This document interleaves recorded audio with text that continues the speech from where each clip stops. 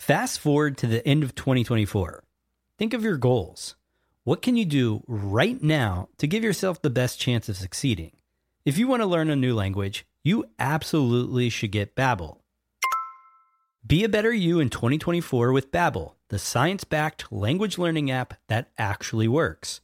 Don't pay hundreds of dollars for private tutors or waste hours on apps that don't really help you speak the language. Babbel's quick 10-minute lessons are handcrafted by over 200 language experts to help you start speaking a new language in as little as 3 weeks. I absolutely love Babbel because their courses help me learn real-life conversational skills. It's so easy to learn how to order food, ask for directions, speak to the locals without having to consult language apps. Babbel has over 16 million subscriptions sold. Plus, all of Babbel's 14 award-winning language courses are backed by their 20-day money-back guarantee. Here's a special limited-time offer for our listeners.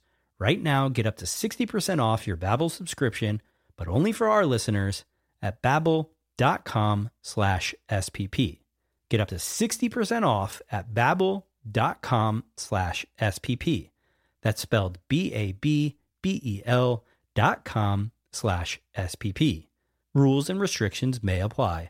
Another day is here, and you're ready for it. What to wear? Check. Breakfast, lunch, and dinner? Check.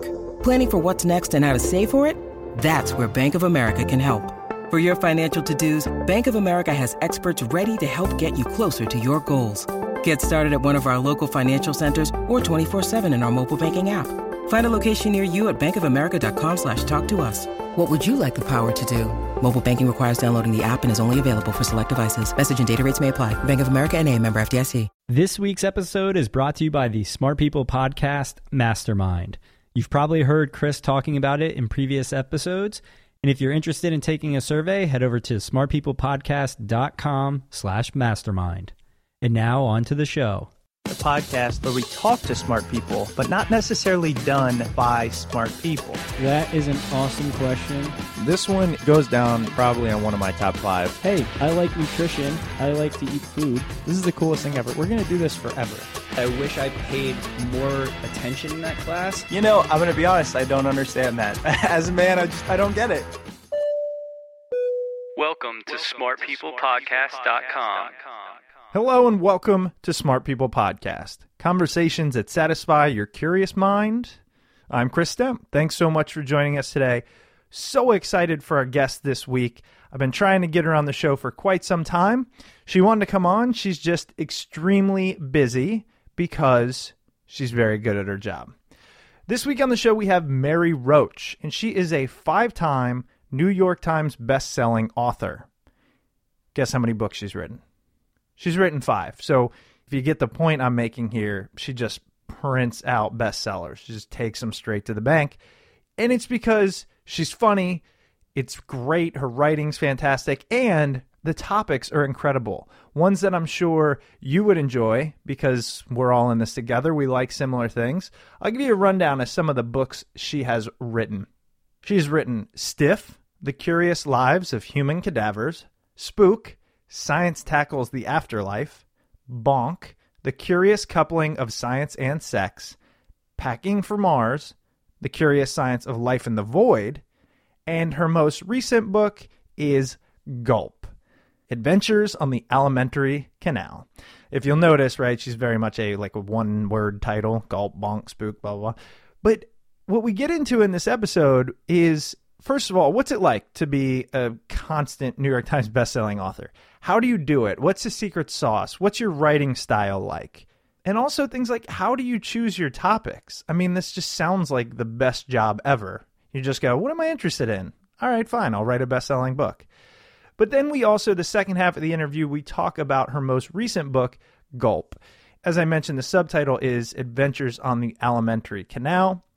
As you'll go on to hear in the episode, the alimentary canal is basically from your mouth to your butt. It's the whole trip that food takes when it comes into your mouth and when it goes out your butt. I think that's all you need to know. So we're going to get into the episode with Mary. Guys, I want to reiterate, if you haven't listened to last week's episode, we mentioned we are starting a Smart People Podcast Mastermind. Thank you to those of you that have taken the survey. It is sparking great conversations, thought. We are currently creating this amazing platform for us all to connect, to learn deeper. You know, I came up with a tagline, right? Check this out.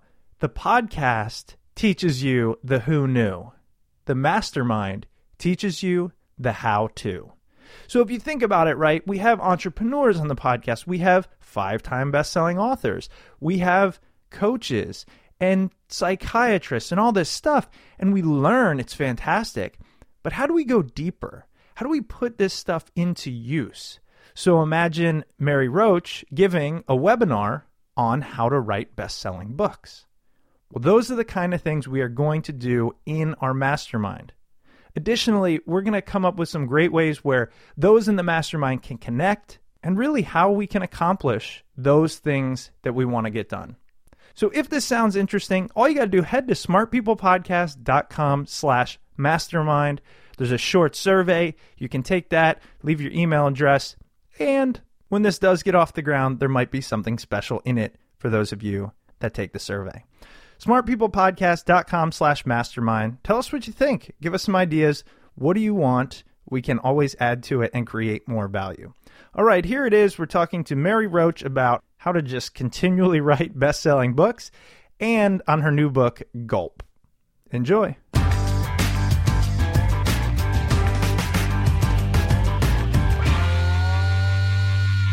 Mary, first I wanted to just say thank you so much for being on the show. I've been waiting a long time to have you on. You're one of my favorite authors, and so thank you again for taking the time. Oh, pshaw. Thank you so much. I'm delighted to be on. So, as many know and many may not, you just churn out bestsellers. How many do you have at this point? Do you know? New York Times bestsellers? 5. 5. 5. So yeah. Is that basically every book you've ever written? Yeah, it is. I feel really weird saying, oh yeah. You know what? Only once in my life have I done this. There was this guy and he was kind of a turd and he's like, oh, you're a writer. What kind of books do you write? You know, thinking that somebody pretends to be. Exactly. What kind of books do you write? And I said, bestsellers. Yes.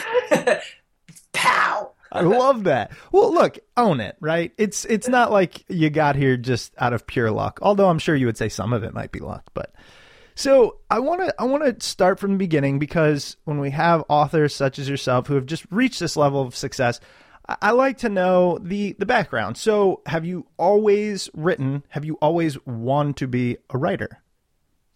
No, not at all. I was your sort of generic liberal arts college student who didn't give any thought whatsoever to a career and what would come next. I just lived for the next party.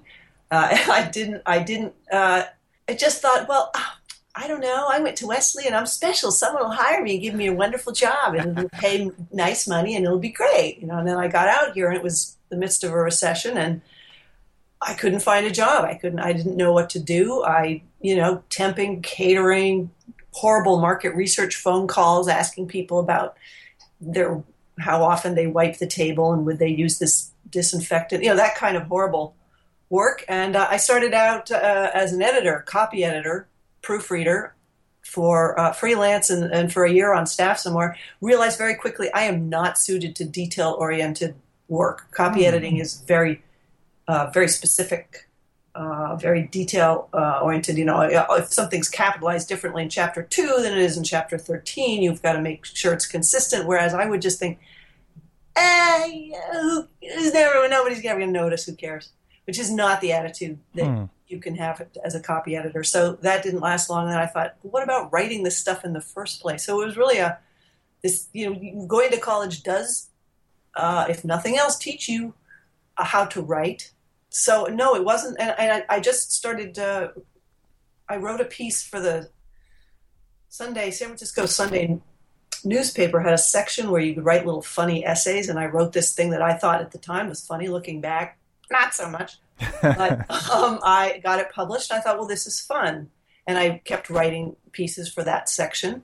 And then tried the Sunday magazine, wrote some shorter pieces for them, and realized this is extremely fun. I like writing. I didn't like it in college. I hated writing in college because, of course, in college you're writing papers. That's essays, things. That's not really writing. It's a kind of writing. It's a very specific and unpleasant kind of writing. Well, I have a question there, because I need this to be a cautionary tale, because thus far what I'm hearing is like, you were essentially just like me. Let's go to parties, liberal arts. Everybody's going to give me a job. I'm amazing. And then you've turned into this best-selling author. So now, instead of the feeling I normally get asking these questions, which is, I can't do it, I'm like, maybe I could. So what was the transition from, I'm going to just try and write this, to I'm going to make a living, people are going to love my books, et cetera, et cetera? Like, what's the secret sauce there? You mentioned it before, which is that that sense of I'm amazing, which somehow going to some little private liberal arts college campus somewhere, you feel very special and amazing, even though you're really not.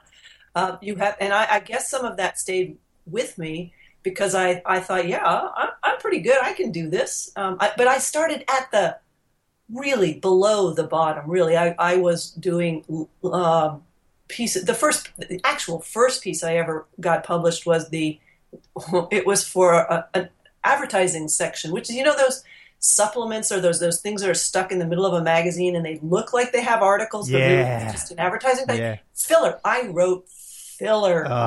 Those were the first things that I ever got published, along with a couple of those little humor pieces. But I was thrilled. See, that's the thing. Every pathetic loser step of the way, I was like, look, I got published in the Sunday paper. People would be like, Mary, that's an ad. And I'm like, no, look, it's got my name on it. So I think the secret sauce was I was so delighted that anyone would pay me anything to be writing, because it is a fun thing to do. I find it a fun thing to do usually.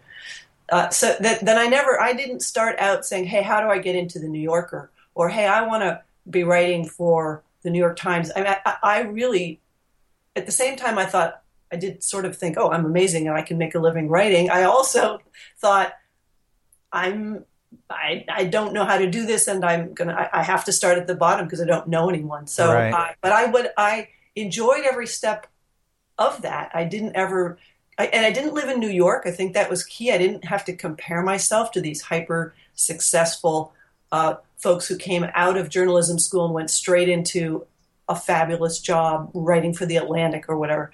I wasn't in a world of writers, so I didn't compare myself and feel shame that I was writing filler for the San Francisco Chronicle advertising. Sure. Sure. Well, do you think did you write for like magazines and newspapers prior to, and I don't mean like the small Sunday paper, but the New York Times and whatnot.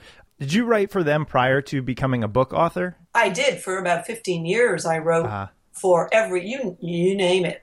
I wrote around. Right. I believe it or not, I was a contributing editor at Vogue magazine, and if you've ever seen me, what I'm wearing, what my hair looks like, you can't believe I was on. They let me on the masthead of Vogue. I wasn't writing about fashion, obviously, but right. So a lot of outside Vogue, GQ, National Geographic, Discover. I did a lot of pieces for Discover and a magazine that started out with the name Hippocrates, which was a really fun, fun, smart health medicine, the human body. Mm-hmm. It was a way for me to travel and to explore these sort of esoteric topics that had to do with health and the human body. And that's, I think, where I started thinking this is a world I like to explore and write about. So, and that was fairly early on in my writing career. I became a contributing editor at that magazine, as well as Discover, the science magazine. So those two, I wrote a lot for them. And the world of science, not just medicine, but science more broadly, was just a free ticket to all of these worlds and labs and things going on all over the world and all over the body. And I found that fascinating. So the magazine pieces that I did definitely shaped where my interests as a writer lay. Now, do you think that is a prerequisite to becoming a published, good author? Is to I mean, is that the route, if looking back, would you go that same route, or would you say, you know what, I could have started writing books 15 years earlier, which is my truest passion or, strength? The latter, for sure. Interesting. I think, no, you definitely don't need to have been writing shorter pieces. A book publisher really doesn't care whether you've spent time writing shorter pieces. They care about two things. Do you have a good and selling idea? Can they make some money off this idea? Will it have broad appeal, this idea that you have? And can you write? So you write a book proposal and you include a sample chapter, and that sample chapter, that's got to be well written. That's where you really have to apply yourself and make that shine. That's what they care about.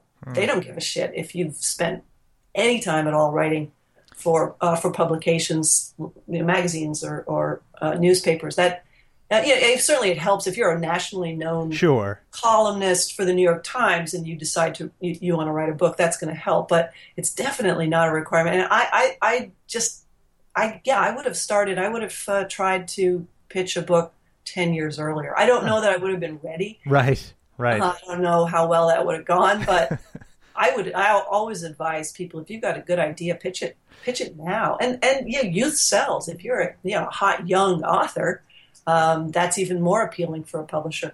Social media matters now more. If you have a sizable following on Twitter, Instagram, whatever, that's something that a publisher will look for because it's easier to market the book. So that does matter. But spending time writing shorter pieces, skip it. Yeah. Well, that is one of the things. I mean, we've talked to a couple of book agents, literary agents, and writing about the podcast or whatever. And they said, yeah, you could definitely submit something because you have an audience. It seems like now more than ever, the audience is almost the first thing they look for because you essentially do their job for them by selling it. That's right. Yeah. Oh yeah. And there are a couple of books that did phenomenally well that didn't have the publisher's publicity machine behind it. One of them is The Immortal Life of Henrietta Lacks, and that was by Rebecca Skloot. Huge bestseller, probably still on the bestseller list. And that book, she spent about 10 years working on it, and the publisher wasn't going to do a traditional tour, so she said, well, screw it, I'll do it myself. She set it up. She'd set up college campus talks. She spent 2 years doing this. Wow. And it was a huge success. So publishers now look at that and go, hey, why can't you do that? Well, I don't have 2 years to devote to traveling around at my own expense. I may be getting the details of her publicity tour slightly wrong, but it was a lot of her taking the initiative and doing it. So publishers see that and they do want to put it onto the author. But that's, there's a lot of work that goes on in traditional publishing that is sort of invisible. It goes on about a year out in talking to the bookstores. The sales reps get together with the people from the bookstores, and there's all this talk about what's coming out, and there's buzz generating that happens sort of within the industry, and that all contributes, as well as just the social media is great, but tough to make a go of it just on that, especially if you don't have that many followers. Right. And actually, we touched on it, but do you have any specific views on self-publishing versus going the traditional route? Well, in terms of making a living as an author, it's that's a tough one. Again, it comes down to do you have a big presence on social media? If you do, if you have a massive following for whatever reason, however you got there, and you wanted to put the book out yourself as a downloadable entity and collect all the money yourself, I could imagine that could be profitable. But just letting people know that book exists beyond your circle of friends and family, it seems to me like it would be a big challenge.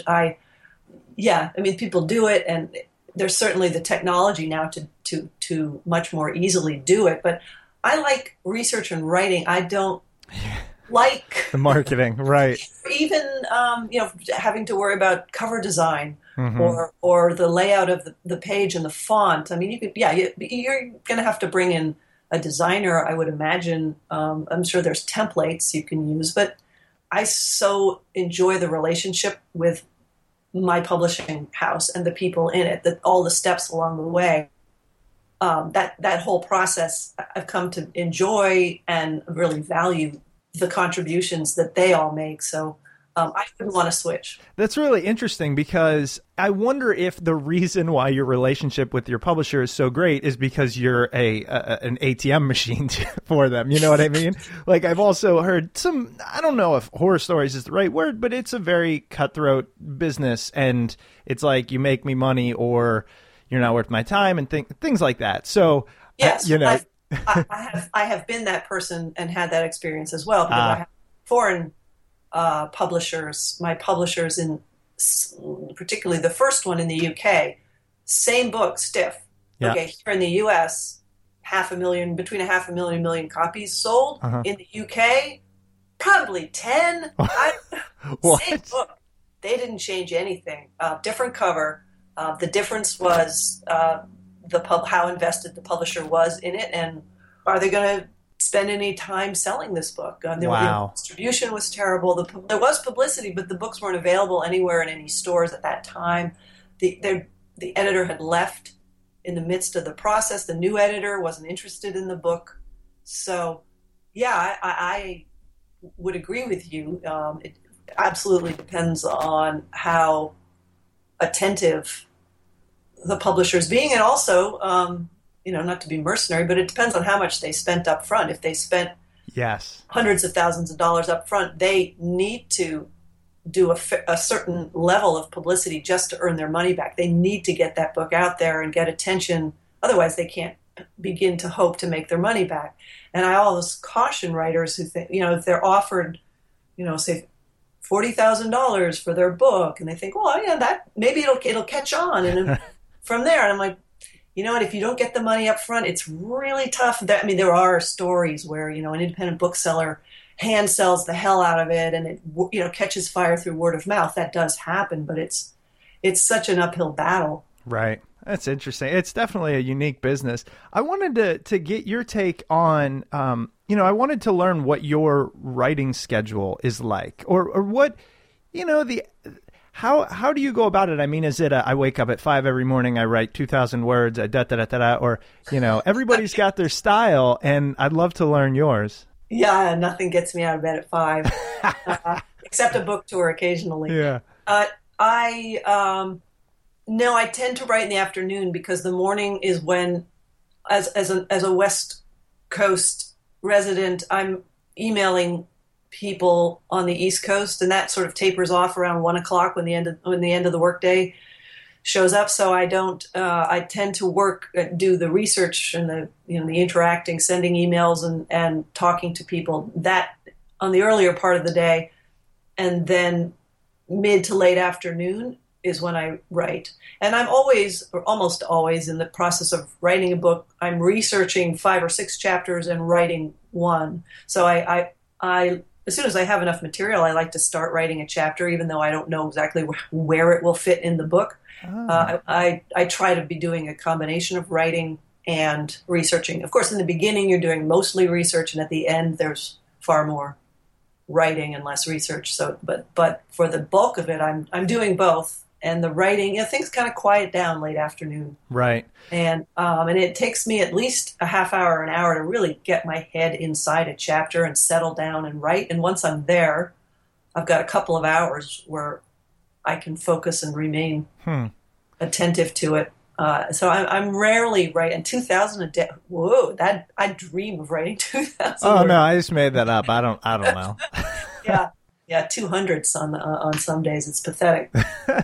One of the things that caught my attention early on in our conversation is when you were talking about your lack of detail. You're not detail oriented, which I 1,000% just totally understand. Luckily, I married somebody who is extremely detail oriented, so we balance each other out. But I'm wondering then, are you of the belief that I'm trying to get words down on paper cogently in an interesting way, but if it's not perfect or, whatever, at least it's on paper, and then I'll let the editor kind of Because I look at writing as a very detail-oriented profession because each word matters. So how do you just say, I'm going to get it down and we'll worry about being perfect later? Yeah, it's kind of like sculpture. Like you've got this mound of clay, right? It's kind of like that's your research materials that you've gathered in your reporting. So you have this pile of clay, let's say, and I want to just throw down a really basic structure of like, first I'm going to be here, there'll be a scene at the lab, and then I'm going to go step back, do some history. So I throw that, throw it down on the page. It's almost an outline, but it's not, because that's too clean and tidy for me. It's not, I just throw it down on the page, and I can begin to see a shape, a really vague, lumpy shape. And then and I don't always start in the first paragraph. It's nice to get a nice first paragraph that you kind of feel sets you off, but you don't have to. Just I'll go in and I'll rough out a paragraph, and I'll just throw it, like you said, just get it down in a really crappy form, and then go back and finesse it, because I don't finesse it up front because I don't even know if I'm going to keep it or if it's going to move somewhere else. So I do a very rough, crappy version, just throwing it down there, and then when I'm convinced that is the structure that the chapter is going to take, then I go back and really do the fine-tuning and the finessing and the detailing. So in the same way, I imagine somebody who's doing a sculpture of a human form would have first just a head and then really kind of vague mounds where the nose and ears would be. And then you go in and do, the pinna, the outer part of the ear, the lips, the eyelashes. So that's more the process. Okay. And you don't have to start with the head. You can start with the knee, whatever you feel like writing that day. But definitely I have an office mate, Novella Carpenter, who's writes memoirs and a lovely writer. She's like, just vomit it out, Mary. Huh. just like get it down, just so you know where you're going, and because if you write this beautiful, perfectly crafted paragraph and then you realize, you know what, this doesn't belong here, the setup is wrong, I'm not even going to use it. So I don't, it feels like a waste of time. Sure. Well, and then, we're going to talk about your books and your most recent book in a minute, but research is a very important part of your writing. It's obvious. Yes. What does the research aspect look like? And how do you determine not just I'm going to Google a bunch of stuff, but like I'm going to go to this place, I'm going to talk to this expert. And I'm fascinated by that aspect of I'm going to fly to China, go to, how does that even come about? There's an initial period of random flailing of that's like maybe 2 months of time where I don't know. Even though I wrote a proposal for this book and I sold it, the proposal is meaningless. It's a sales tool. I may or may not include any of that material. Maybe I'd say about half of it ends up in a book, typically, because I don't know anything really about the topic when I write that book proposal. It's just to give them a sense of the kind of stuff I could cover, and they hopefully will trust that I'll go out and do a good job. But I spend the first couple of months calling around. It's almost more like what a documentary producer might do, figuring out what locations are we going to, where are we going to film. So for me, I want to have a place that I go that's interesting, where there's a setting with dialogue and people and things happening and something I can describe for the reader. So that's more important, and that's what the primary work that I do in research is nailing down where am I going. So it's a lot of emailing. Hey, this is Mary Roach. I'm working on a book about fill in the blank, and wondered what's going to be going on in your lab / weird facility / prison / space camp, whatever it is. Sure.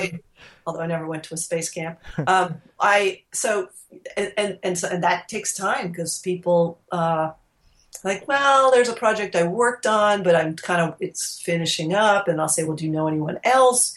I'm very clear with people in describing what I need. I say, just think of what's like the quirkiest, kind of most fascinating, weird place. I need to go somewhere. I need a scene. I don't want to talk about the facts right now. That they come much later. They're like, that's almost like the filler. Right.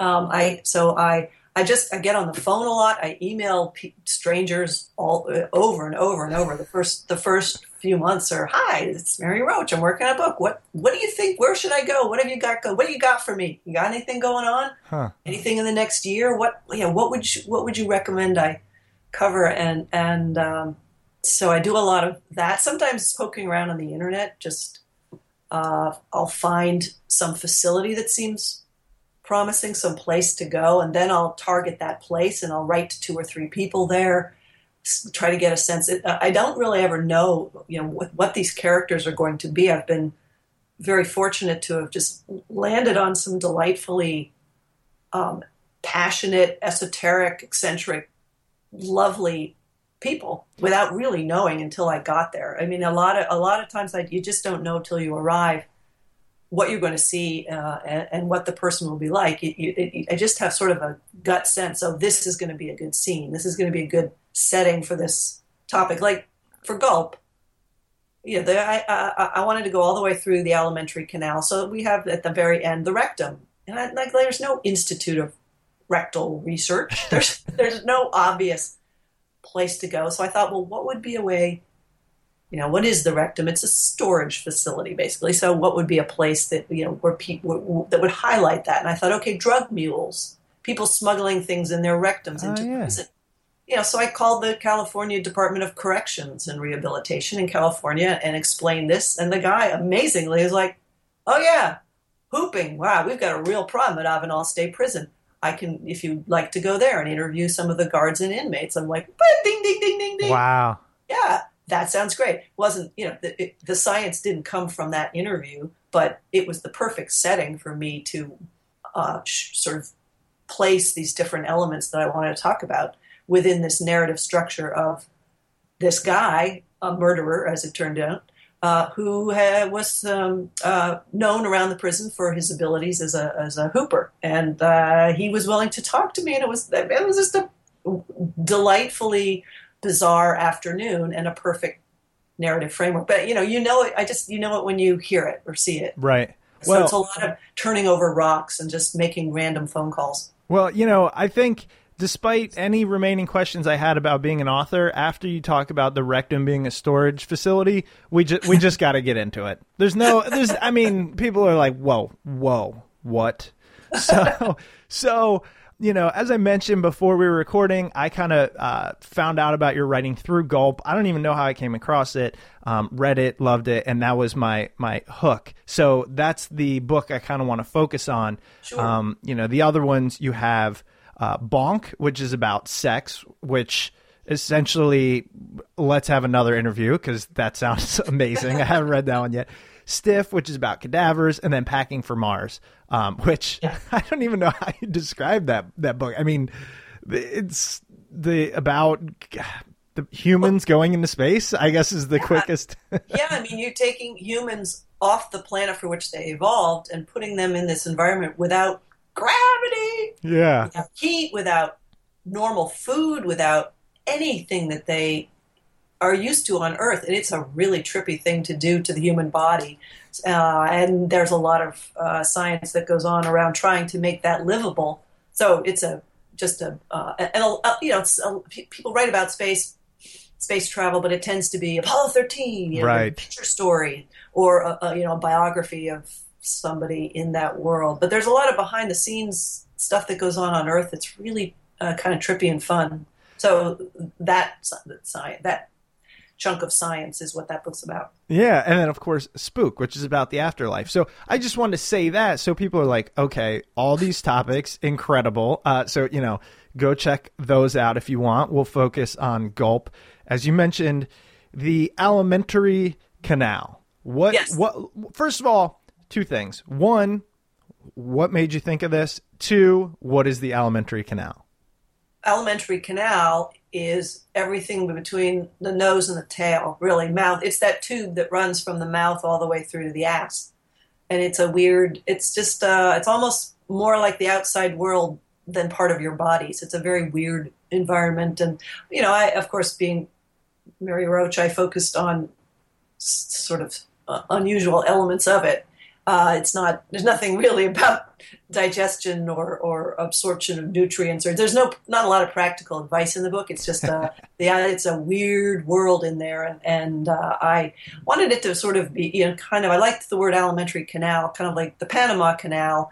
You could take a boat down and it would be like sort of an expedition. How'd you come to it? I mean, I wonder how you come to all your topics, and because I guarantee you're just a genuinely, insanely curious person. I'm the exact same way. That's what the podcast is. It was like, how do I learn as much as possible? Oh, yeah. It's definitely curiosity inspired. The Alimentary Canal is a no-brainer for a Mary Roach book. I can't believe I didn't think of it sooner, just because it's chewing and the mouth, then the tongue, and what oral processing. There's a whole science of oral processing, and people in Denmark who study this, the Netherlands, sorry.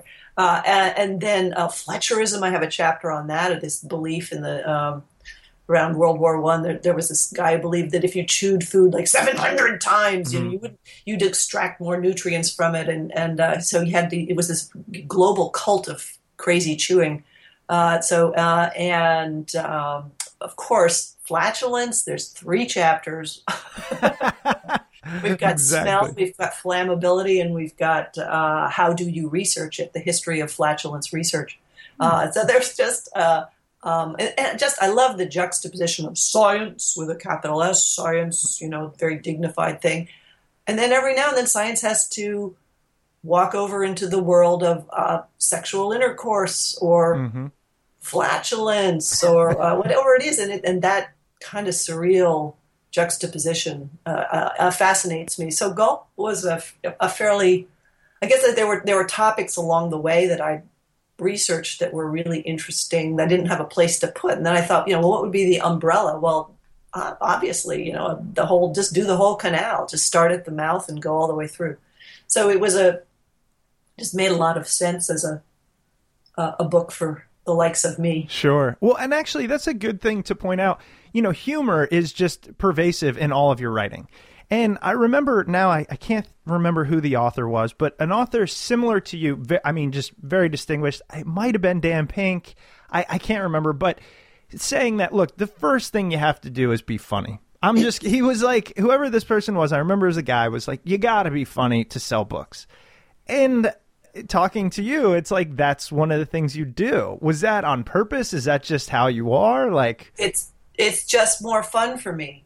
And he's right. I don't think of myself as particularly funny, but the funny comes from not so much how I write, but I gravitate toward these topics that will lend themselves to humor. And sometimes it's just that the material itself is funny, whether it's because of the subject or that sometimes things that happened in the 1800s are just, in the world of science and medicine, are just very strange and funny. So I'm choosing what I include in the book by its potential for some fun and humor. So right up front, I'm like Gulp. You'll notice there's nothing on the liver, because the liver's there's no humor in the liver. It's not a funny organ. Right. I couldn't find a way into the liver. There's no interesting, compared to, say, the rectum. Right. I was going to say. The intestines are weird, and there's all kinds of interesting things. The stomach also is a bizarre place. The liver it's kind of a bore, really. Not if you actually know something about it. I'm sure the liver is extremely interesting, but just from a quick take on just a purely an amateur's take, it's a kind of a snooze, the liver. So okay, let's forget it. Not gonna do the liver. Just gonna do the tube. Just the actual everything along the tube. So I'm telling you, if the liver was fascinating and weird, it'd be in there. Oh, I would have put it in there even though it doesn't belong. Yep. It's funny because, like, as you mentioned, right, the rectum, it's hilarious. And it is hilarious because I can't even hear the word rectum without thinking, damn near killed him. Damn near killed him. I can't even, it's already funny. I say it and I'm laughing. Yeah. Right. It's too easy. You take the easy way out. Oh, yeah. And exactly. I'm very indulgent and lazy. It's like I let the material be funny for me. If you could knock yourself out trying to be funny about the liver and fall on your face, which it wouldn't be funny. Right. There are, okay, the tongue doesn't necessarily seem that funny, but the tongue, so you got to dig a bit. Like, this place that I was going in the Netherlands, they have a tongue camera, and that's funny. Huh. A tongue camera. I don't know. It's just, I didn't even see the tongue camera, but I was like, okay, this is a place that has a tongue camera. That's kind of weird. Yeah. And fascinating and probably funny. Right. Well, I was thinking, I was like, where did I come across this? Because I was like fascinated when it first came out, and it hit me. It was a discussion about bacteria in the digestive tract. And I got really interested in how our stomach biome, how much it controls. Like, that was the thing I was really in for a while. And I think that's how I came across it. So tell us about that. Like, let's have a little learning session about what you found in regards to kind of the bacteria in our body that really kind of controls us, if you will. Well, sure. It's the intestine. The stomach is what it's doing actually is killing bacteria. The stomach is sort of a first line of defense for food coming in to sterilize it. So the stomach, there is bacteria. Not very many species can survive in the acid environment of the stomach. But you go down into the intestine, and it's a whole other story. It's a teeming cesspool of bacteria. It's something like a third by weight of your shit, not the water part, is bacteria. I mean, it's just trillions and trillions of bacteria. And you need to think of them, it's not them versus you. They are you. It's more like, it's like who's controlling, who owns whom, right, is really a valid question. And the bacteria, I mean, first of all, they're essential. They're breaking down food into the components that you can actually absorb and use. And in some of the parts of the animal world, that breaking down doesn't happen until the second pass. And these are animals that eat their own shit as part of their daily diet. Like rabbits. Who does that? Rabbits, for example. Didn't know that. And rats, mice, I believe, because there was a guy who studied, he was a nutritionist, and he was using either rats or mice, I'm now forgetting, as his subjects, and he kept getting frustrated because he was trying to feed them the things he wanted to feed them, and they were eating each other. They're like just sort of, as it comes out the hole, they're eating. He's like, God, stop that. And then he realized they're doing this for a reason. And then he became interested in that, and that actually became his research. Cecotropes, I think, is the word for eating your own. Yeah. Yeah. And it's you get different nutrients on the second pass. So for some of these animals, they can't break everything down. So they just, that's lunch. It's a regular part of the day. That's so gross. It's gross. Yeah, it's kind of gross. We don't have to do that, thankfully. Well, and actually, did you find that, I think I read somewhere, but, we are evolutionarily repulsed by our feces because it will do us harm. Well, feces in general is, if someone has a virus, they're shedding virus in there's virus in the feces. There's occasionally harmful bacteria. There's a lot of harmless bacteria for the most part. So your own, and probably eating your own, while unpleasant, probably. Oh God, I can't. Yeah, I can't. It's already in there, So I don't recommend it. I haven't tried it personally. Oh my God. But someone else's, you don't know what they have, and you would be at risk for picking that up, either a bacteria, a virus, through. So that it makes good sense that's a repulsive item to us. It's evolutionarily, it's a survival mechanism, sure. Well, and as we're on this topic, you also cover in the beginning, actually, the idea of palatability. And I was wondering if you could discuss kind of what determines, what we find palatable. I know you talk about how we think that other animals should find the same things delightful, and they don't. So I was hoping you could give us a little description there for those that haven't read the book. Oh, sure. Well, other animals, yeah. I mean, cats, for example, taste this. There's I spent some time at a place where they make the flavor coatings for kibble, which is the thing that gets the animal excited about eating the kibble, which, like a Dorito, when you take off the coating, really has no flavor at all. So, and for cats and dogs, it's complete, and for people too, it's completely different. Cats don't respond to sweet. Dogs do.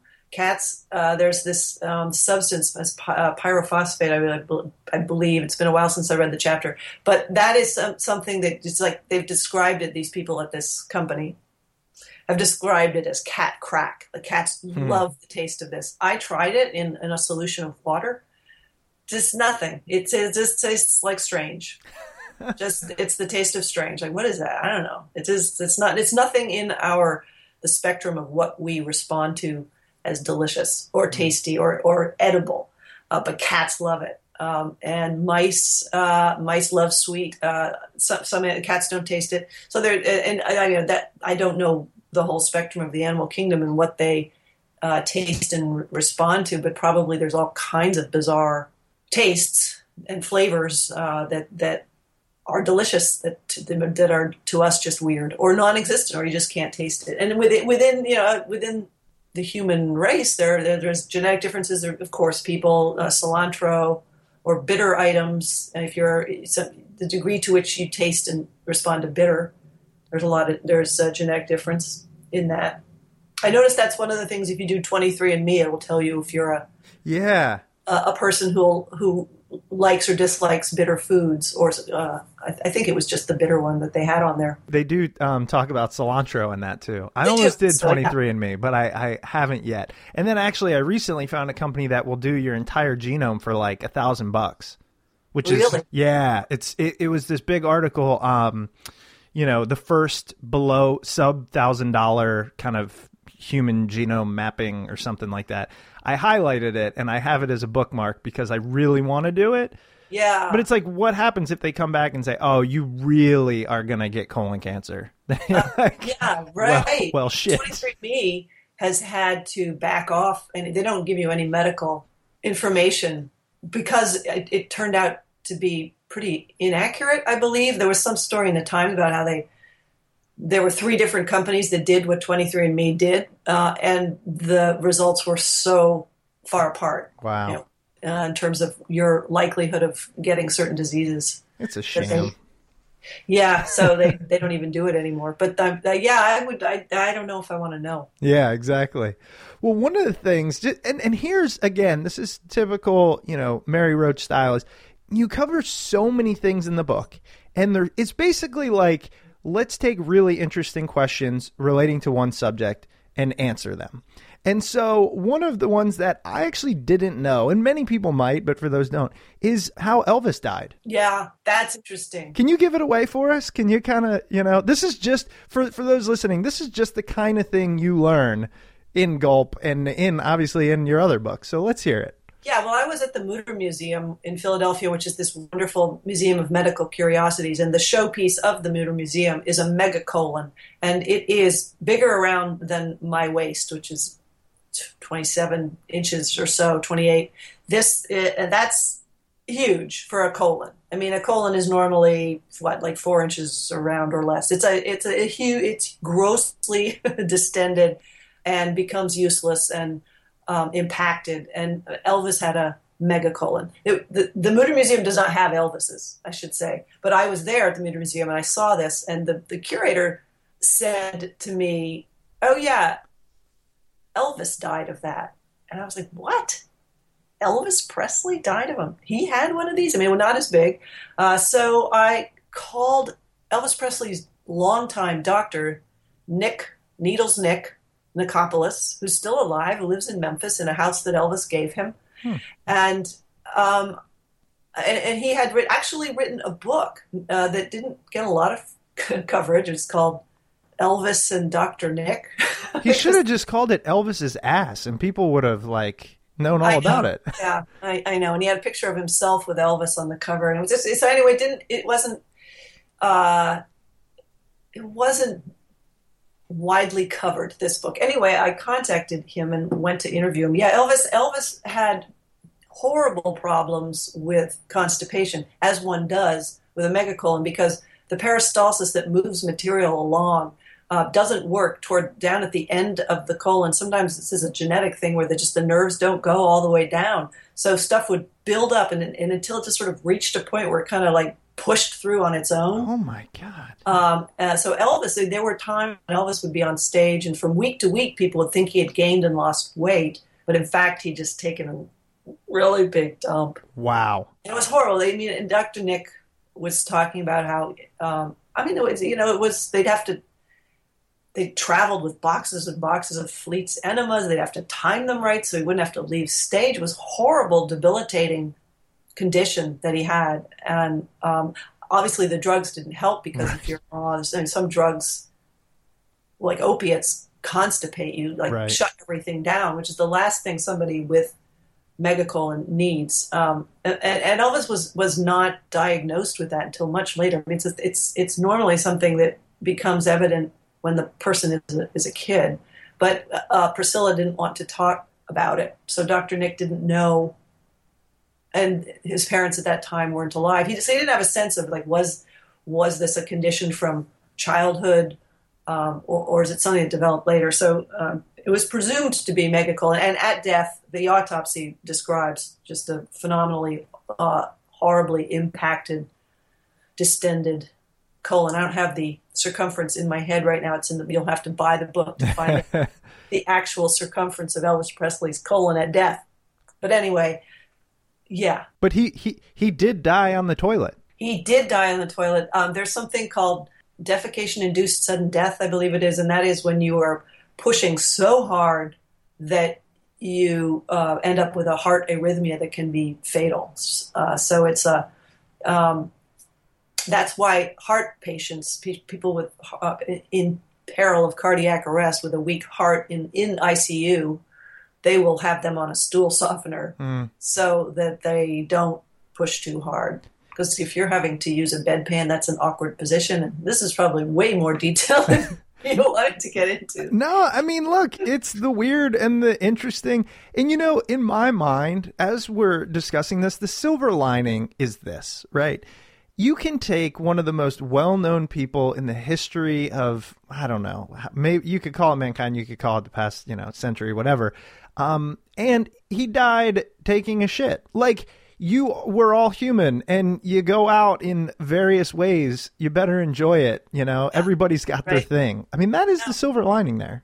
Yeah, exactly. We're all just big bags of guts walking around with a computer up on the top, moving the legs and moving the shit, and that's ultimately it. All we are, kind of. Doesn't get more human than that. Me. Well, again, I know we're coming up on time here. I want to say thank you for putting this stuff out into the world, for keeping it interesting, and for the curious that we all are, especially those listening to the show. So all I read is nonfiction. It's my curse. And over time, I found I had about 200 unfinished books and about 30 finished books. And it's because the finished ones had a way of incorporating enjoyment and laughter along the way, And that's what you do, and I love that style. Well, thank you. Absolutely. Well, again, thank you so much. I really enjoyed it. Thank you for being on the show. I wanted to give this time, for those that are listening, where should they go? I mean, obviously, you have these great books. They're not hard to find. We're going to link to them at smartpeoplepodcast.com. But are there other places, your website, do you write other places, articles, things like that people can find you? I would steer people to the books. I occasionally do write for magazines, but not with any regularity. So the books are all easily findable in bookstores and on various websites. And at maryroach.net. Yeah, and at maryroach.net, which I need to update. No, I like the website. Are you active on social? I'm on Twitter, although I haven't been active lately. I will gear up again as we get closer to when the next book comes out in June. Fantastic. All right, Mary, again, thank you so much for being on the show. Oh, thank you so much, Chris. I really enjoyed it. Absolutely. Have a great day. Okay, take care. All righty. Bye-bye. Bye. Welcome back. Hope you enjoyed that episode with Mary Roach. You can find all of her books, Stiff, Bonk, Packing for Mars, Gulp, Spook, and more at your local bookstore and on Amazon. And if you do purchase any of Mary's books through Amazon, don't forget to use the smartpeoplepodcast.com Amazon link located at smartpeoplepodcast.com/Amazon. Hope everybody made it through the Blizzard 2016 safely, had a little bit of fun, maybe got some days off from work. Tucker says hello. Maybe you hear him barking in the background. We've got a lot of really great episodes coming up, so stay tuned, and we'll see you all next week.